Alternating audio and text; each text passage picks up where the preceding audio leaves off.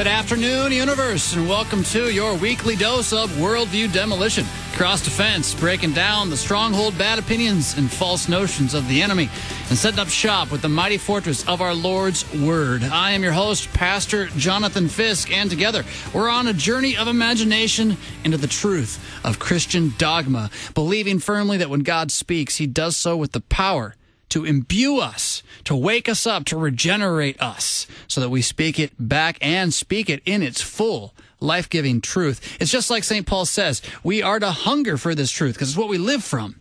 Doctrine is life.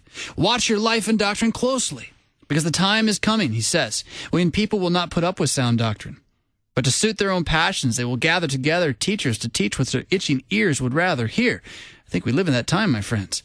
You, however, Christian, hold firmly to the trustworthy message as it has been taught, and so encourage others. Today we have as our guest, as we make our way through Dr. Francis Pieper's Christian Dogmatics, Volume 1, page 80, Part B of the various segmentations, divisions of Christian doctrine. We have as our guests Pastor Jacob Bobby, pastor at First Trinity Lutheran Church in Bloomfield, Nebraska, and Pastor Samuel Bobby. That's right, they're brothers. He's pastor at St. Paul's Lutheran Church in Aberdeen, South Dakota. Gentlemen, welcome back to the show. It's been a little while since I had you both on together, so it's good to do that. Looking forward to it. Good to be here. Thanks for having us. Absolutely, absolutely. So Part B here on page 80. In this, again, divisions of Christian doctrine, this is the second of the divisions that he's laid out. The first was law and gospel. This one today, we're going to start in on fundamental and non-fundamental doctrines, which I find just a fascinating distinction. It's like fundamental and non-fundamental words of God. I mean, what? Yeah. And then open questions and theological problems will be for a later time. But do you guys have any thoughts about just this idea of what is he getting at with the divisions of Christian doctrine and these various ways of looking at it? The way I've talked about it before is that these are sort of frameworks for approaching our doctrine. It isn't really this is true, this is not true. It's more like if I got to pick a starting point, this is kind of the rules I keep in mind as I decide where to start. But maybe you guys got a better way of looking at that. What are your thoughts? Sam, why don't you go first? Well, I mean, he kind of brings that up a little bit later down the page because he'll use the doctrine concerning Christ kind of as related to the doctrine concerning the Antichrist and how they're compared. You know, yeah, obviously they're both true, but he uses as this criteria relation to saving faith. And I think, like you said, if you're going to have a starting point, that's where you start, and that's what he's saying. And what I found very interesting, I think is important for whoever's listening to this to recognize, is that he'll start off by saying, I love this distinction between fundamental and non-fundamental doctrines, quote, is not a dispensation from accepting certain doctrines of the Bible. It's like he knows exactly what people are going to try to do with this. They're going to try to say, okay, so we agree on these fundamental doctrines, therefore it doesn't matter what you say about the non-fundamentals. No. We just want to make sure that you recognize talking about saving faith is different than talking about certain other issues, but they're all important. Jacob, you got thoughts? Yeah. I think that when you're dealing with any large body of knowledge or truth like Christian doctrine, it's helpful to have categories by which to differentiate the parts of the doctrine, whether you're talking about law or gospel, which he does originally here in this part, or fundamental and non-fundamental doctrines. But it is great that he brings out this idea that it's not a disposition from accepting certain doctrines of the Bible, because you see how it could easily flow into that, and you hear that sometimes, where people will, pastors or Christians, as long as we all believe in Jesus, that, and they'll use this idea of fundamental and non-fundamental functionally to say, well, these don't matter, and that's not what Pieper's saying. They're all matter. They're all important because they're all from the Scripture, and we believe all that the Scripture teaches. But within that framework of all Scripture is important and all Scripture influences what we believe, and that is doctrine, these are two categories by which to further make sense of this larger piece. Good.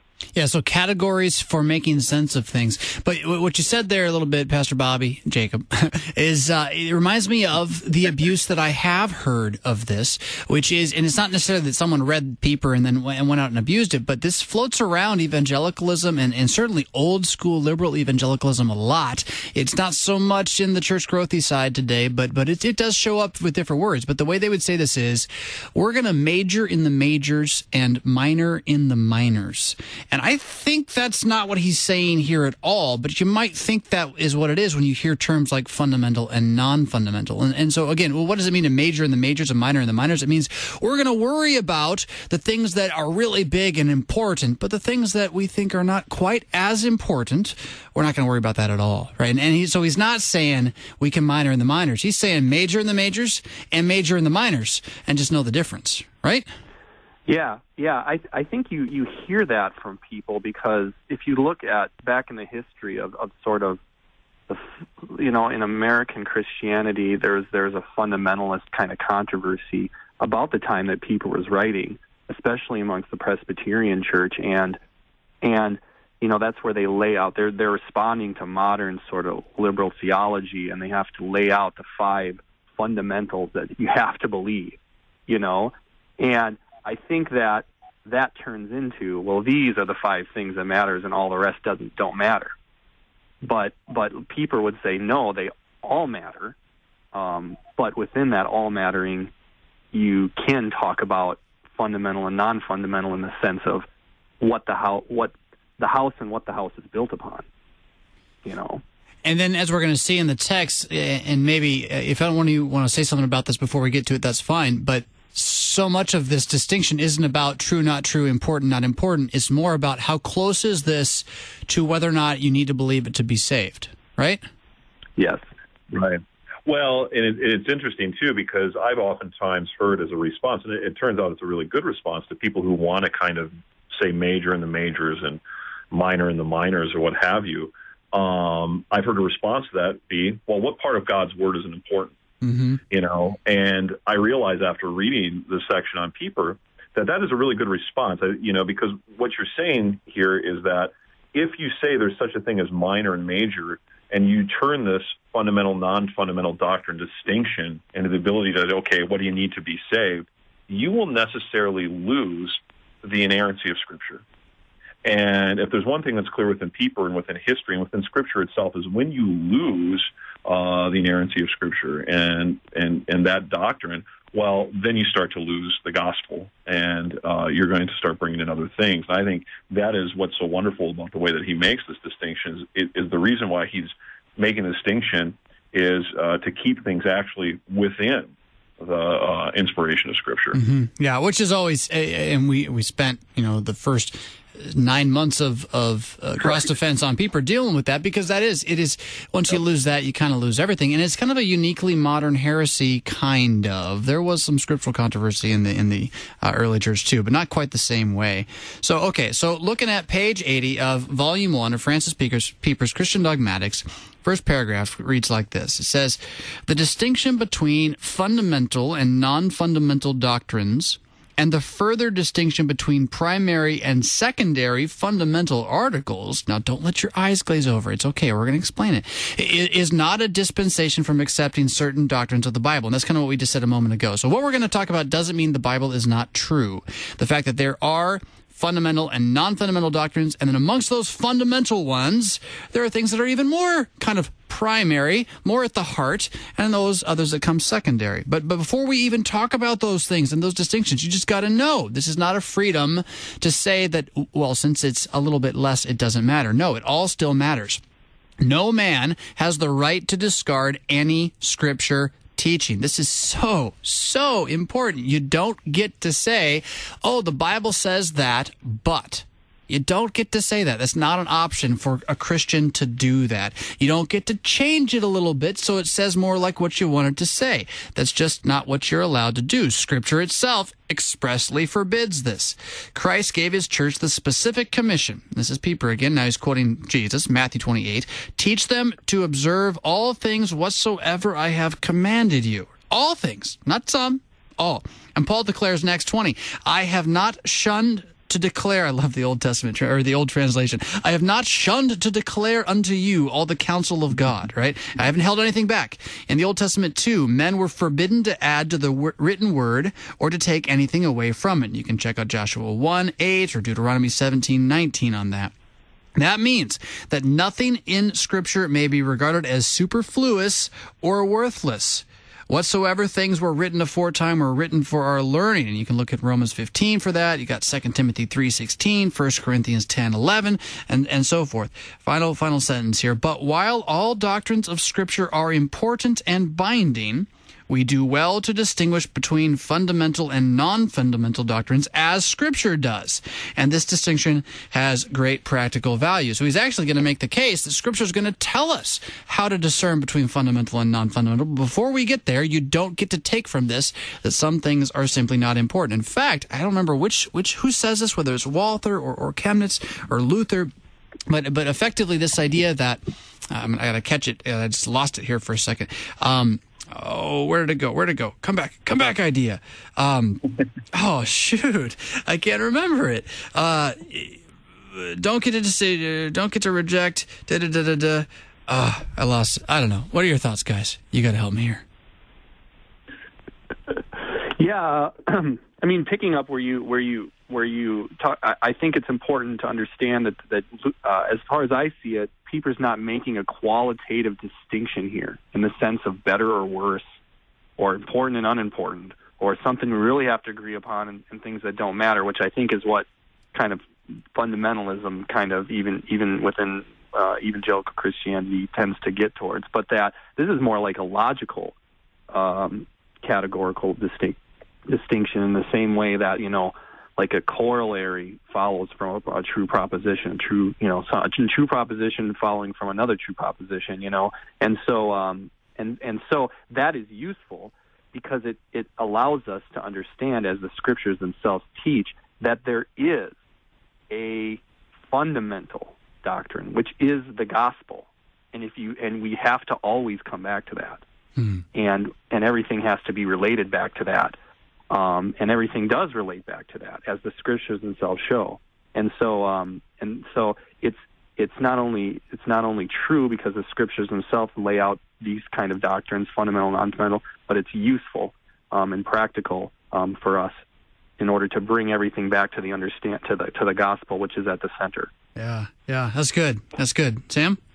Yeah, I hadn't thought about that before, but that's really good. I mean, because if you make a distinction between like a qualitative distinction here versus just a logical distinction, that does set up the practical reality, the practical usefulness that you're always going to bring this back to this fundamental doctrine, but not in a way that qualitatively, to use Jacob's language, excludes other doctrines.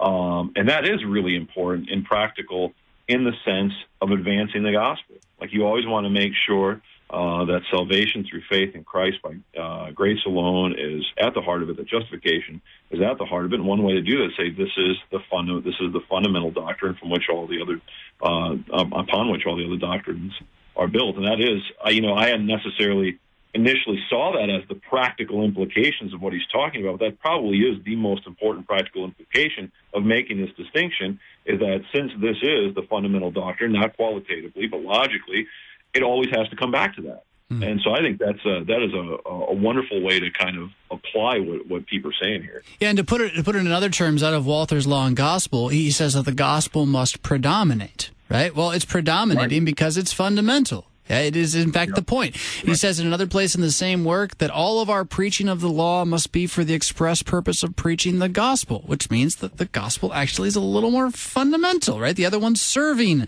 getting us to the gospel. And I remembered my brain loss there a moment ago, which was, I believe it was Luther, but I could be wrong about that again, but who effectively said that if I come to a part of Scripture that I don't understand its value, and so let's just throw out a name like Mahala Hashabas, yeah? Like if you don't know who that is, well, that's okay, but let's say I just don't know who that is and I can't think, well, what value does that have to my faith? The problem is not, actually, we actually know a little bit about him. If you've had to find a name of someone who we don't know anything about, you might say, what value is that to my faith?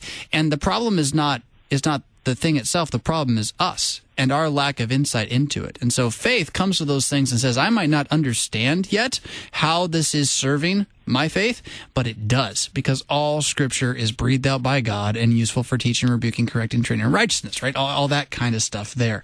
And so ultimately, what we have is a recognition that one way or the other, the fundamental non-changing truth of the gospel is enacting itself upon us through and by means of all of the rest of Scripture, which point to it, uplift it, hold it, curb us back to it, all that kind of stuff. So, thoughts?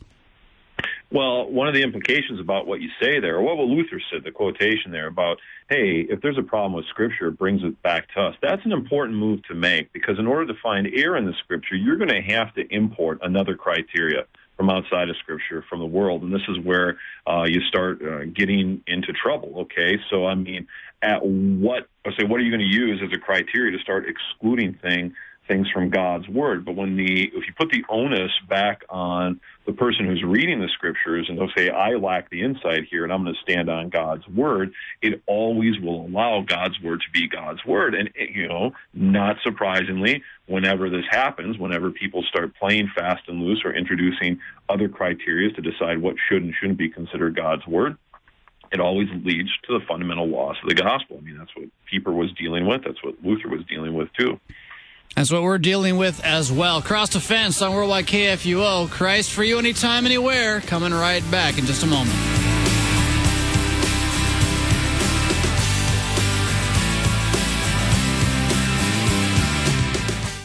How do we love our neighbor on the internet? Why are the creeds so important? What does it mean to practice Christian hospitality?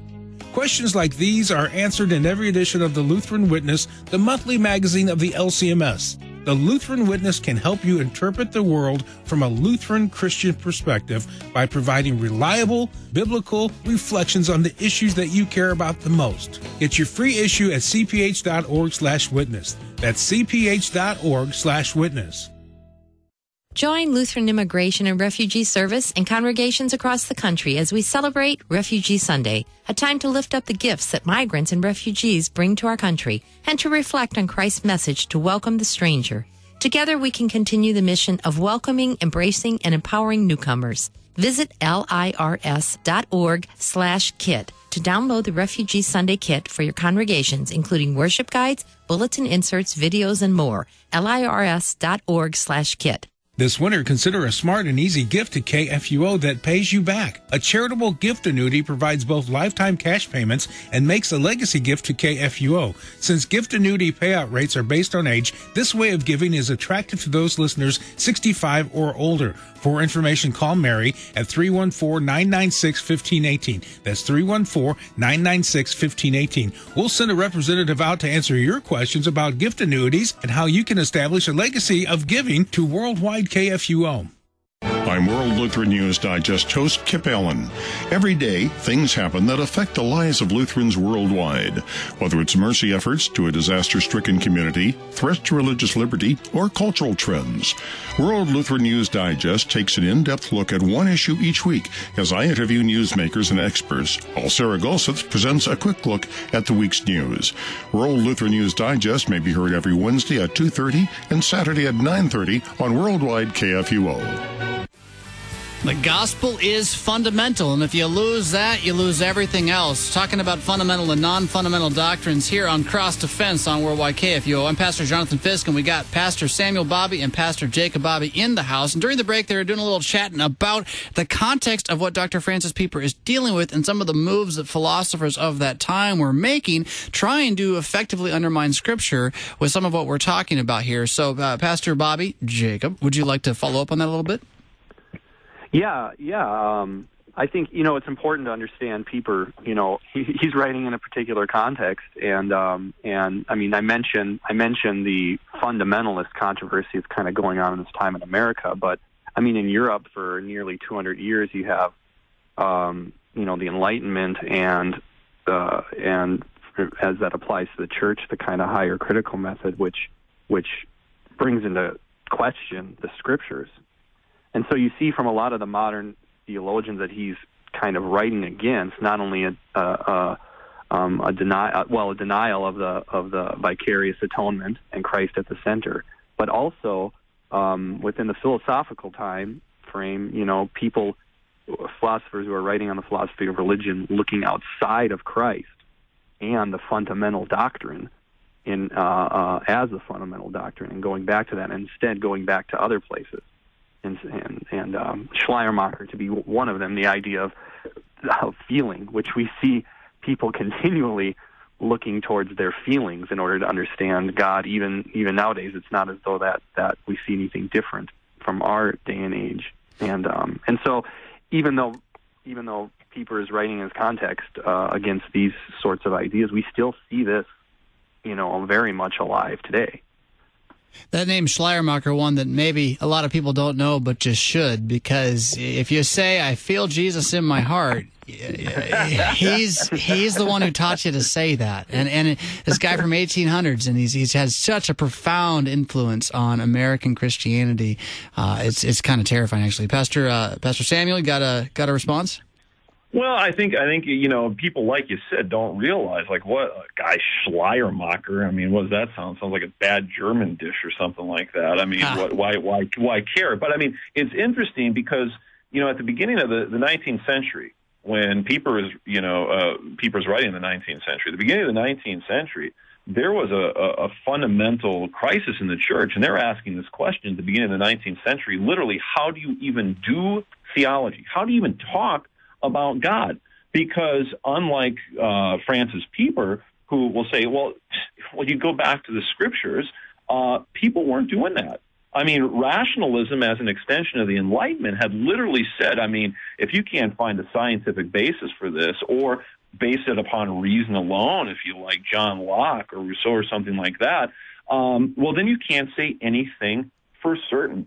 And so you just see the fundamental Christian doctrines, the ones that Pieper's going to go on the list, just being picked apart and picked apart and picked apart.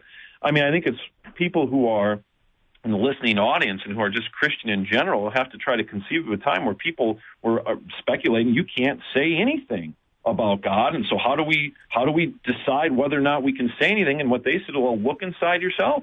Look inside your feelings, look inside your personal experience. And at the time, very well intended, I'm sure, but the results of that were fundamentally destructive to the gospel. And so it is important to kind of people to, if nothing else, a plug to read a little bit about church history and see kind of the ebb and flow. But at the same time, like Jacob said, this is still going on. I mean, for goodness sakes, in our day and age, especially with kind of heightened individualism within, technological society with social media and all these other things, we fundamentally rely upon our feelings quite often. And like you said, putting that within a theological context, write your thinking note to Schleiermacher. I like your little. I see what you did there. Talking about fundamentally destroying the gospel. That's very, very clever. Very, very clever. The next paragraph might move us in a little bit of a different direction, but we got to get through it here. So I'm going to start reading. This is the bottom full paragraph on page 80 of volume 1. He says, "It will become clear that this distinction is scriptural. That is, that there is fundamental and non-fundamental doctrine, and of practical value when, for example, the doctrine concerning Christ and the doctrine concerning the Antichrist are compared. Both doctrines are revealed in Scripture." Yep, check. "But their relation to saving faith differs radically. They have a different relationship to your regenerative, Holy Spirit-given trust in Jesus. The doctrine concerning Christ is the foundation of this faith. For saving faith has as its object Christ and his vicarious satisfaction." We spent plenty of time talking about that, so you should get that, yeah? It is faith in Christ. "Ye are all children of God by faith in Christ Jesus," Galatians 3. "The doctrine concerning Antichrist, however, is not fundamental to the Christian faith.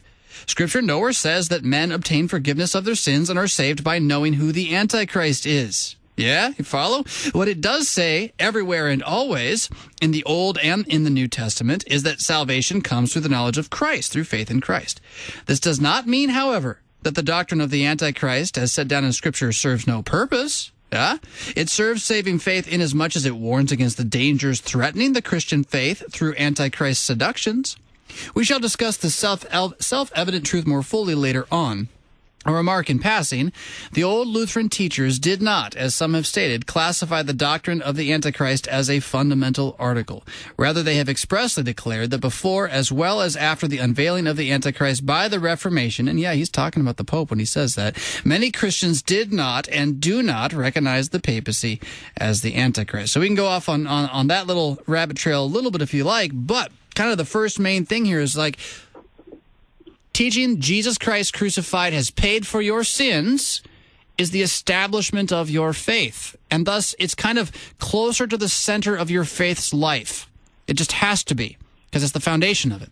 Whereas the teaching that the Antichrist will come, has come, does come, many Antichrists even, to deceive you and steal your faith is not the foundation of your faith. But if you don't believe it, it actually is going to hurt your faith. Right? So it's still really, really important. It's not qualitatively different, as Pastor Bobby and Bobby were all saying earlier, but it is fundamentally different. Yeah?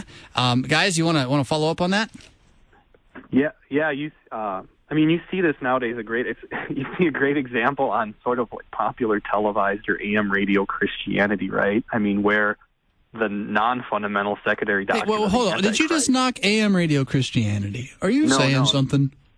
I'm just kidding. Keep going. I thought you guys were epic. No, we're am and proud. Well, let me go on a little bit further to show how you don't fit in the category AM radio I'm talking about, because you hear a lot of them talk about fundamental or non-fundamental doctrines ad nauseum as though that's the only doctrine. I mean, how many the Antichrist being actually one of them, and the end times, These continue to talk about that, and you never ever hear the gospel, and that's what separates Lutheranism from other Christianity. That even though we agree on fundamentals, lots of times our fundamental is at the center of what we do in terms of our doctrine, and then that influences our practice because it's at the center of our preaching, and you can hear it. You'll hear a Lutheran sermon, and it will be about the gospel, and it will do the gospel to the people. Whereas a lot of Christianity gets hung up on the non-fundamentals, and it seems like all they talk about, and that doesn't actually get you to Jesus unless you make that move back to where it begins. Yeah, Sam. Yeah, well, I think the best line here, because I'm sure we've got at least a few thousand people sitting down with their Pieper Dogmatics just waiting to see what they need to underline. But you underline the line that says, Scripture nowhere says that men obtain forgiveness of their sins and are saved by knowing who the Antichrist is. That's what he's saying, Jacob. I think that's what you're saying too. The Antichrist is important, but Scripture no one says that you obtain forgiveness or are saved by knowing who the Antichrist is. However, what that doctrine does do is point you back to Christ. And this is something that was iterated earlier that I think is good to be brought up. When you make this distinction between fundamental and non-fundamental doctrines, the way Pieper does, base it upon Jesus, base it upon the gospel, notice what it does. If you are going to talk about the Antichrist, well, you're going to have to bring it back to Jesus. As opposed, we're going to talk about the end times, and the message you're going to go away from is God is coming, so you better watch out. And there you go. And then, you start the next radio program. With respect to what he's doing here, you wouldn't be able to do that. Because what happened? Well, you basically turned a non-fundamental doctrine into a fundamental doctrine by not talking about Jesus. And it kind of gets to another way of distinguishing, not quite the same things, but a way of distinguishing theology that you get out of, now I'm going to lose the guy's last name, but Religious Bodies in America. God, you guys remember the name? Manteuffel. No, it's not Manteuffel. But he's the one. Manteuffel. He taught that class. He detached that class. Yeah. And he's got his own little book on it. Yeah, F.A. Meyer. That's it. Great book. Yep. But he brings up this distinction between a material principle and a formal principle. Very philosophical way of talking. But the material principle is this thing that actually drives everything. Right? It drives the ship, as it were. And the formal principle is more like what you say drives the ship, which is often important as well, but may not be the exact same thing. And so he distinguishes that for Lutheranism, the formal principle is Scripture, right? Everything is what Scripture says. But the material principle is the gospel, is Jesus Christ crucified. It's what Scripture actually says, right? And so, not the exact same thing here, but to say that this fundamental doctrine idea is very close to the material principle doctrine idea, that is the thing that's driving everything else. And I think that's what Meyer says, actually, isn't it? I mean, that's literally what he says. Yeah, that is the driving principle. And I think that corresponds perfectly with what people are saying about fundamental and non-fundamental. Well, what's interesting also, I suppose, is to say, based on what you guys have been sharing, is kind of interesting. So, the evangelical churches don't all necessarily believe in premillennial dispensationalism, and they don't necessarily all preach it the same way, but it's like the material principle is, like the thing that matters is the appearance of the Antichrist, right? That is the thing that matters. They would probably say their formal principle is Scripture as well, I would guess. But that's just me kind of putting two and two together on that. But I think it's ironic that happens to be his example, because I think at his time there wasn't, maybe I'm wrong about this, but I don't think there was quite the push to pin the tail on the Antichrist back then. Yeah, I don't know about that, although the early, I think close to that time is where you start to see Jehovah's Witnesses and things like and church bodies like that really come into their own, although they may go back to the 1800s. I'm not sure about that. Sam, do you know about that?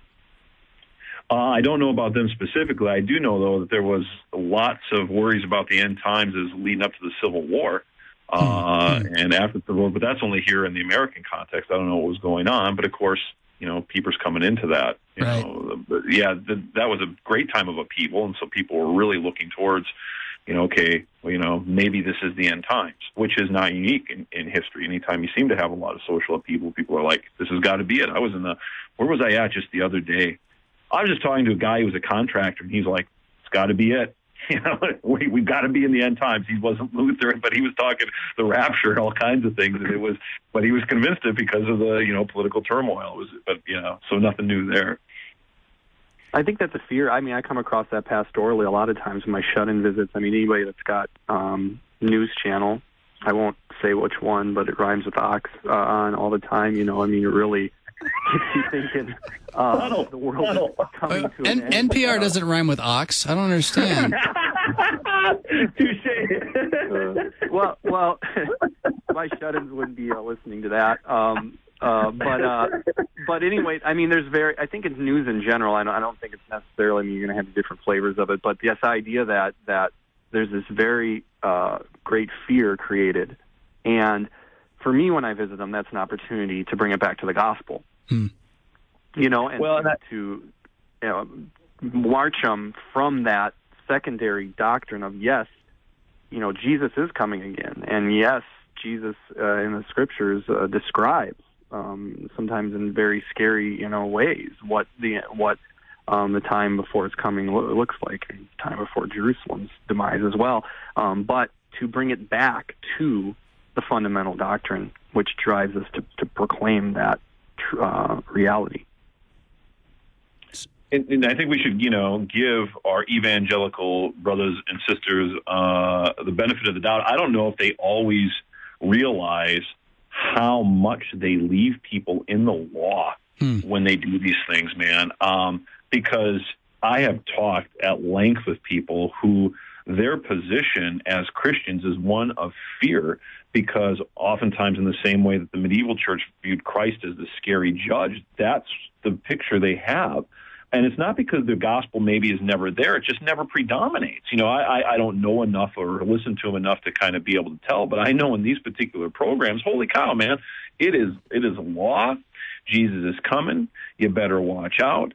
And even though that is a secondary doctrine, and you can find places where Jesus talks that way, I don't know about all the specifics that they get into. That's getting goofy as far as I'm concerned. But at any rate, it's all law. And where's the gospel come in? And, because the fundamental doctrine is lost. Yeah. And then being left in the law is kind of the entire the entire danger of all false teaching, that you're left having to justify yourself, right? As opposed to left trusting that Jesus has justified you. And so when you lose the fundamentality of the gospel, you're inevitably going to end up having to save yourself in one way or another. It sounded like you wanted to say something, Jacob. No, I'm in agreement. I think that, I mean, and Pieper, as he gets along here, quotes Luther saying the same thing. The article of Christ as a fundamental article, and the doctrine of justification by faith, in order to understand Christ's work for us, for our salvation, is what saves us. It's what's at the center, and it's what distinguishes us from all other religion and philosophies and approaches to life, and that's important. Before we move into that paragraph, I don't want to go too fast over. It's a bit of a side tangent thing. It's not the main thing he's talking about here, but mentioning that the papacy is the Antichrist. You guys ready to open that can of worms just a little bit? Well, I mean, this is not, I don't think this is front page news. This, I think everybody kind of knows this. I remember, who was the presidential candidate? Woman from Minnesota. Used to be Wisconsin Synod, I believe, but she went non-denominational because she didn't want to have to deal with the Antichrist implications of her Lutheran heritage, man. So, I mean, no, I don't. As long as you understand properly what he's talking about, I mean, the spirit of the Antichrist is anything that points you away from the doctrine of justification by grace alone through the, atonement, Christ's work of atonement on the cross. And yeah, this is the stasis, the way that the Greeks would say. This is the fork in the road. I mean, you go with what Lutherans say on this and what Scripture says on this, or you go the way that the Catholic Church goes on it with tradition and the way they talk about it. But I mean, you can't have it both ways. So to me, this is, I mean, either you're going to agree or not agree, but clearly from Scripture, saying that the Pope is the Antichrist is okay. So to the degree, I mean, the office of the Pope, I think that's an important distinction to make, not the man in the office, but that office undermines the gospel. And so there it sits. I mean, this is the entirety of the apology of the Augsburg Confession, for goodness sakes. Yeah, it absolutely is. The reason I think that it confuses people is because they import into the language that we just used, though, all these ideas about the Antichrist being sort of the devil incarnate with some sort of supernatural power to spin his head around in circles and throw up on the exorcist and all sorts of stuff like that. And that's not quite what we're saying. We're talking about an office which is officially teaching that you need to justify yourself, that Christ is not sufficient for your salvation. And anyone who would say such a thing is Antichrist. Listen to Cross the Fence. We'll be right back.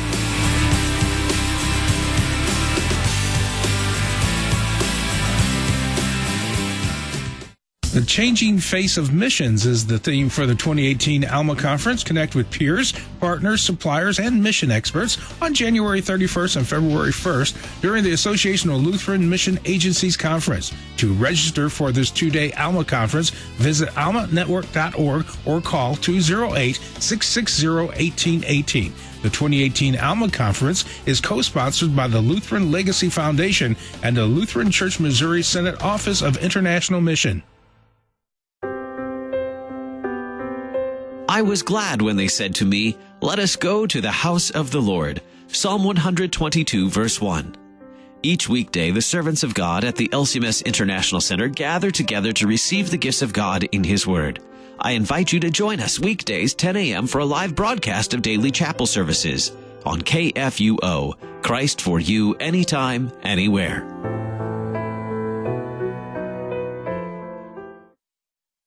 Did you know there's a private prayer chapel in the United States Capitol for U.S. representatives and senators? And as a place of prayer, it isn't open to the public. The room near the Capitol Rotunda was established by House and Senate resolution and opened in 1955. Its focal point is a stained glass window depicting George Washington kneeling in prayer. Surrounding him are words from Psalm 16:1, "Preserve me, O God, for in Thee do I put my trust." Above the kneeling Washington are words from Lincoln's Gettysburg Address, "This nation under God." Two lower panels of the window show the Bible and a candle, signifying the light from God's law. Underneath the window, a Bible is opened to Psalm 23. Engage with the Bible in its impact and influence in every sphere. Brought to you by Museum of the Bible in Washington, D.C. Your weekly dose of worldview demolition, cross defense, setting up shop with the mighty fortress of our Lord's Word as confessed by that great dogmatician, Dr. Francis Pieper. We're on page 81 of Volume 1 of his Christian Dogmatics, talking about fundamental and non-fundamental doctrines with Pastor Samuel Bobby and Pastor Jacob Bobby. We're going to read the rest of this page here, page 81, where he continues and says this. He says, the question which articles are fundamental as distinguished from non-fundamental articles must be answered by Scripture, right? So how are we to tell what are the primary or the foundational truths, and what are the truths that are true and important but are not foundational? And Scripture alone can teach us this, as Scripture clearly states which articles constitute the foundation of the Christian faith. Some say that in the interest of freedom of doctrine, the concept fundamental doctrines cannot be clearly defined. They point to the fact that there is no general agreement among theologians on this question. So this is sort of everyone disagrees, so there can't be any truth. Since we all disagree, there's no truth, right? Well, wait, hold on. Maybe we're all just wrong, right? Or maybe most of us are wrong. So, but that's kind of the argument that's being put forward. And he references then the Erlangen theologian. Erlangen's a place of teaching theology in Germany, I believe. Hoffman, for instance, thinks that, and a quote from Hoffman, the dispute about the distinction between fundamentals and non-fundamentals has up to this day yielded no results. Our reply, Francis Pieper says, is that where the scriptural concept of the objective poorly read. Our reply is that where the scriptural concept of the object of saving faith is accepted, there can be no doubt as to which are the articles fundamental. According to Scripture, saving faith is faith in the remission of sins for the sake of Christ's vicarious satisfaction. Faith in the grace of God, who justifies the sinner without deeds of the law by faith.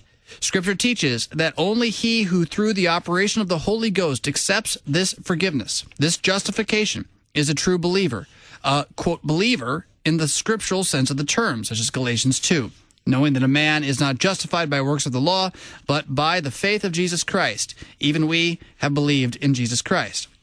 Pieper again says, only such a one is a member of the Christian church. Quotes Acts 5, believers in the Lord were added to the church. One who does not believe the article of justification by faith is not, as Scripture plainly states, a child of Abraham, is not numbered among the believers, is outside the Christian church. And he references Galatians 3, 6-10 there. Luther puts it thus, quote, this article of justification is the head and cornerstone which alone begets, nourishes, builds, preserves, and protects the church. Without it, the church of God cannot subsist 1 hour. And again, all people in the world who do not hold this article on justification are either, and now just hear this rightly, Jews or Turks or papists or heretics. What he means is believing that circumcision is your salvation, or believing that following Muhammad is your salvation, or believing that doing the works prescribed to you by the Pope is your salvation, or some other type of self-justifying proposition is what he's getting at there. So, last sentence, the dogmaticians have called the doctrine of justification the articulum omnium fundamentalissimum. I almost had it. Fundamentalissimum. It's like watching Looney Tunes a little bit there. You know, I got the fundamental article part. The omnium I don't have, guys. You guys know the omnium? I'm going to say above all, kind of like that sense. Above all. So the article... Above all else, yeah. All right. Like ultimate almost, right? Yeah. Most important, yeah. All right. So, I mean, that was a mouthful. I kind of went a little on tangent there for the Jews and Turks and Papists part, but there's quite a bit else we can talk about. So where do you want to start? We got 10 minutes here. Well, I like it that he references Hoffman saying the dispute about the distinction between fundamentals and non-fundamentals is up to this day yielded no results. I mean, like, I love this is like an academic's view, like all of us scholars and thinkers can't agree upon fundamentals and non-fundamentals. Therefore, this distinction is useless. And Pieper's like, are you kidding me? Let's go back to the scriptures themselves because they are not silent on this point. The scriptures themselves say something about fundamental and non-fundamental doctrine and lay out what the fundamental doctrine is and what non-fundamental doctrines are too. Maybe not in those specific words, the scriptures are not silent on this point, and that's what I love about Pieper, and you see it in Chemnitz as well. What do the scriptures themselves present as the fundamental doctrine? Well, and he has this assumption that you can understand what the scriptures say, right? I mean, that's really the big difference. He thinks scripture makes sense. Right, and that is a hugely important assumption. I mean, it's the key assumption in the worldview that Pieper is coming from and that confessional Lutherans are coming from, that the scriptures make sense. Luther and the bondage of the will comes from the same sort of assumption when Erasmus is like, oh, well, the scriptures, don't really say this, and they're not really clear about the freedom of the will, the bondage of the will. And Luther's like, what? The Holy Spirit is no skeptic. The scriptures speak, and we can understand them. And so, yeah, I love it that he goes back to the scriptures, what they themselves say about this. You'll hear this today, not in so many words, but, the Bible's a big book, and it says a lot of things. So, who of us can really be sure what it says, right? It sounds so nice and pious. It almost sounds humble, but it's actually the assumption that the Bible doesn't have the truth in it. It's kind of nuts. Sam, you got a shot?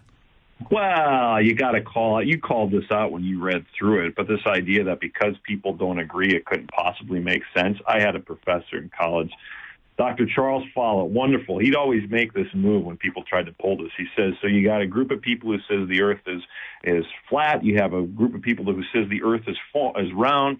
So you conclude from that the earth has no form. Yeah, nice. That is fundamentally ridiculous, right?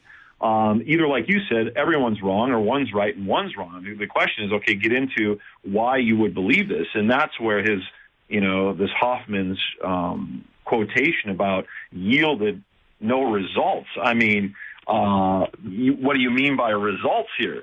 What kind of results are you looking for? I'll tell you what result is confirmable through history. When you start tinkering around with Scripture and bringing things in, you lose the gospel. And that's the result of this Huffman's analysis, too. As he moves along, even though he's going to claim that you can, because this is his this guy that Pieper's writing against, he will claim, oh, yeah, I believe in Scripture, but he grounds in the human experience.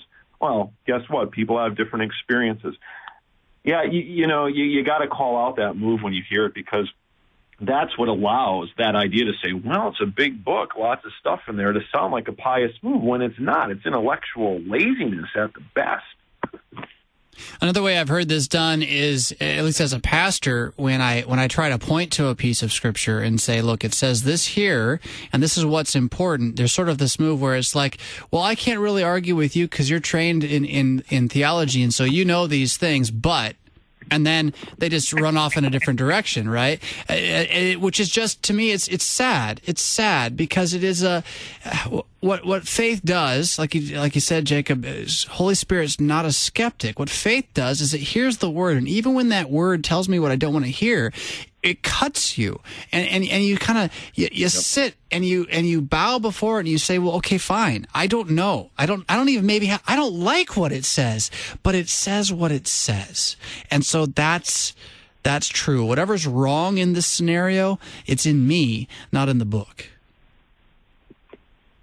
Yeah, and that that perspective is necessary to do theology, Christian theology. Otherwise, you can spin your wheels in a whole lot of different flavors of saying nothing, which is what Pieper. I think sometimes when I read Pieper, I sense some frustration in his writing, because he's coming across these modern theologians that are just spinning their wheels in all sorts of different ways, and they're all not making any sense because they've disconnected themselves from the fundamental doctrine, and which is at the center of how we interpret Scripture, and they've disconnected themselves from Scripture, and that just leads to all sorts of silliness, and I think that, Pieper's sitting there going, how is it that you can't see this? But that's kind of what he's dealing with. Well, it speaks a little bit to the blindness of human nature, too. The willful forgetfulness, I think St. Peter calls it, the willful ignorance, the choosing to not see, rather than be crushed beneath the law and have nothing but the cross to fall back on. What's interesting here, there's a good German word, and we've talked about it on this program before, and it's called Zeitgeist, which is, literally translated the spirit of the times, because, the Antichrist earlier, well, John will bring that up in 1 John chapter 4, and he'll call it the spirit of the Antichrist. I mean, when you have these guys in the 19th century rejecting Scripture, they didn't think they were rejecting certainty. But what they're doing without even knowing it, because they're just kind of looking within their immediate context, is they're hanging their theology on the zeitgeist. They're hanging their theology on experience. I mean, at least Huffman is, because that is what is taken to be certain at his particular time and his particular context. And you see people doing this all the time. They say, okay, well, I'm going to bring in some other criteria that the culture or my experiences or my feelings tell me that I can rely on and trust on. And that's how I'm going to base, judge God. And I'm going to work God into my story based on these criteria, when God's word has no desire to do that at all. He wants to crush and kill your story so he can work you into his.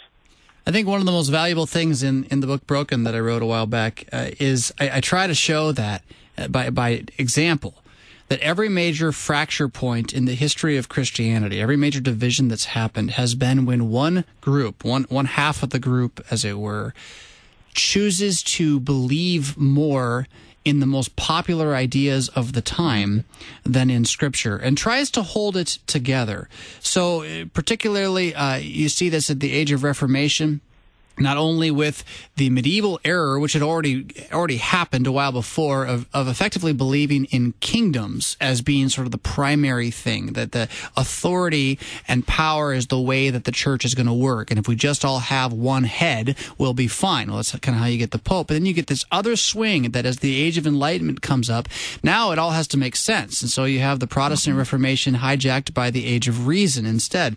And today, so what's the major popular heresy of America today that's not a Christian heresy? And it's business, actually. It's the belief that I can pragmatically fix all things by applying the right tactics and marketing strategies, right? And what do you see dividing the churches today is pretty much salesmanship, and the need to grow at all costs, because the bottom line's got to keep going up. That's what the economy does, right? And so it's very interesting how this is the zeitgeist idea, and I like to translate that as the time ghost, the ghost of time. He's the demon behind the winds of the age, and I mean that's in the word zeitgeist. You can even hear it, geist. But to see that danger is always there for us, and that Scripture is this solid plank or platform or foundation, kind of hovering above the waters, as it were, and pressing us through to the other side. We just got about 2.5, 3 minutes left here, so each of you got to get a closing shot at the day. What are your thoughts from the whole hour?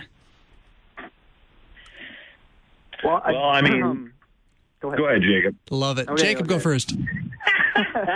Well, picking up on that, it's interesting. When you say the zeitgeist of the day is business,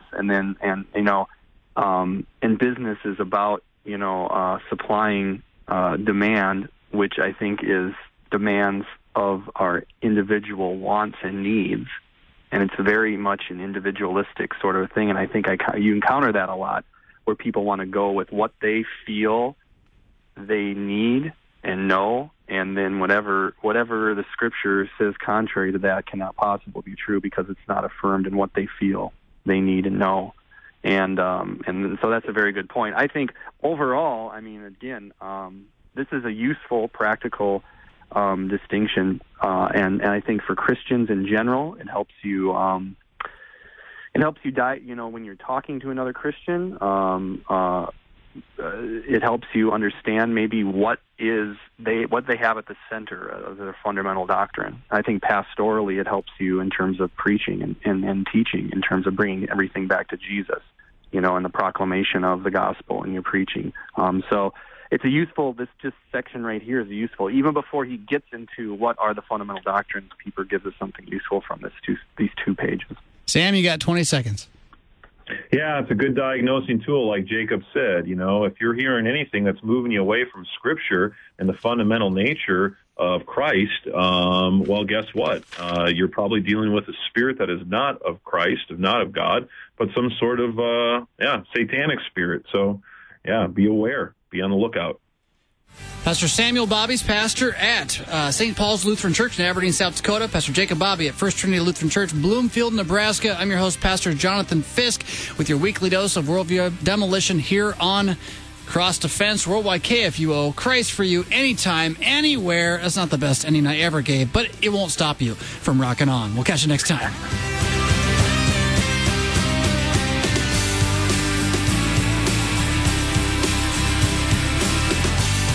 You've been listening to Cross Defense, produced by Worldwide KFUO, the official broadcast ministry of the Lutheran Church Missouri Synod. Your support is vital for this program to continue.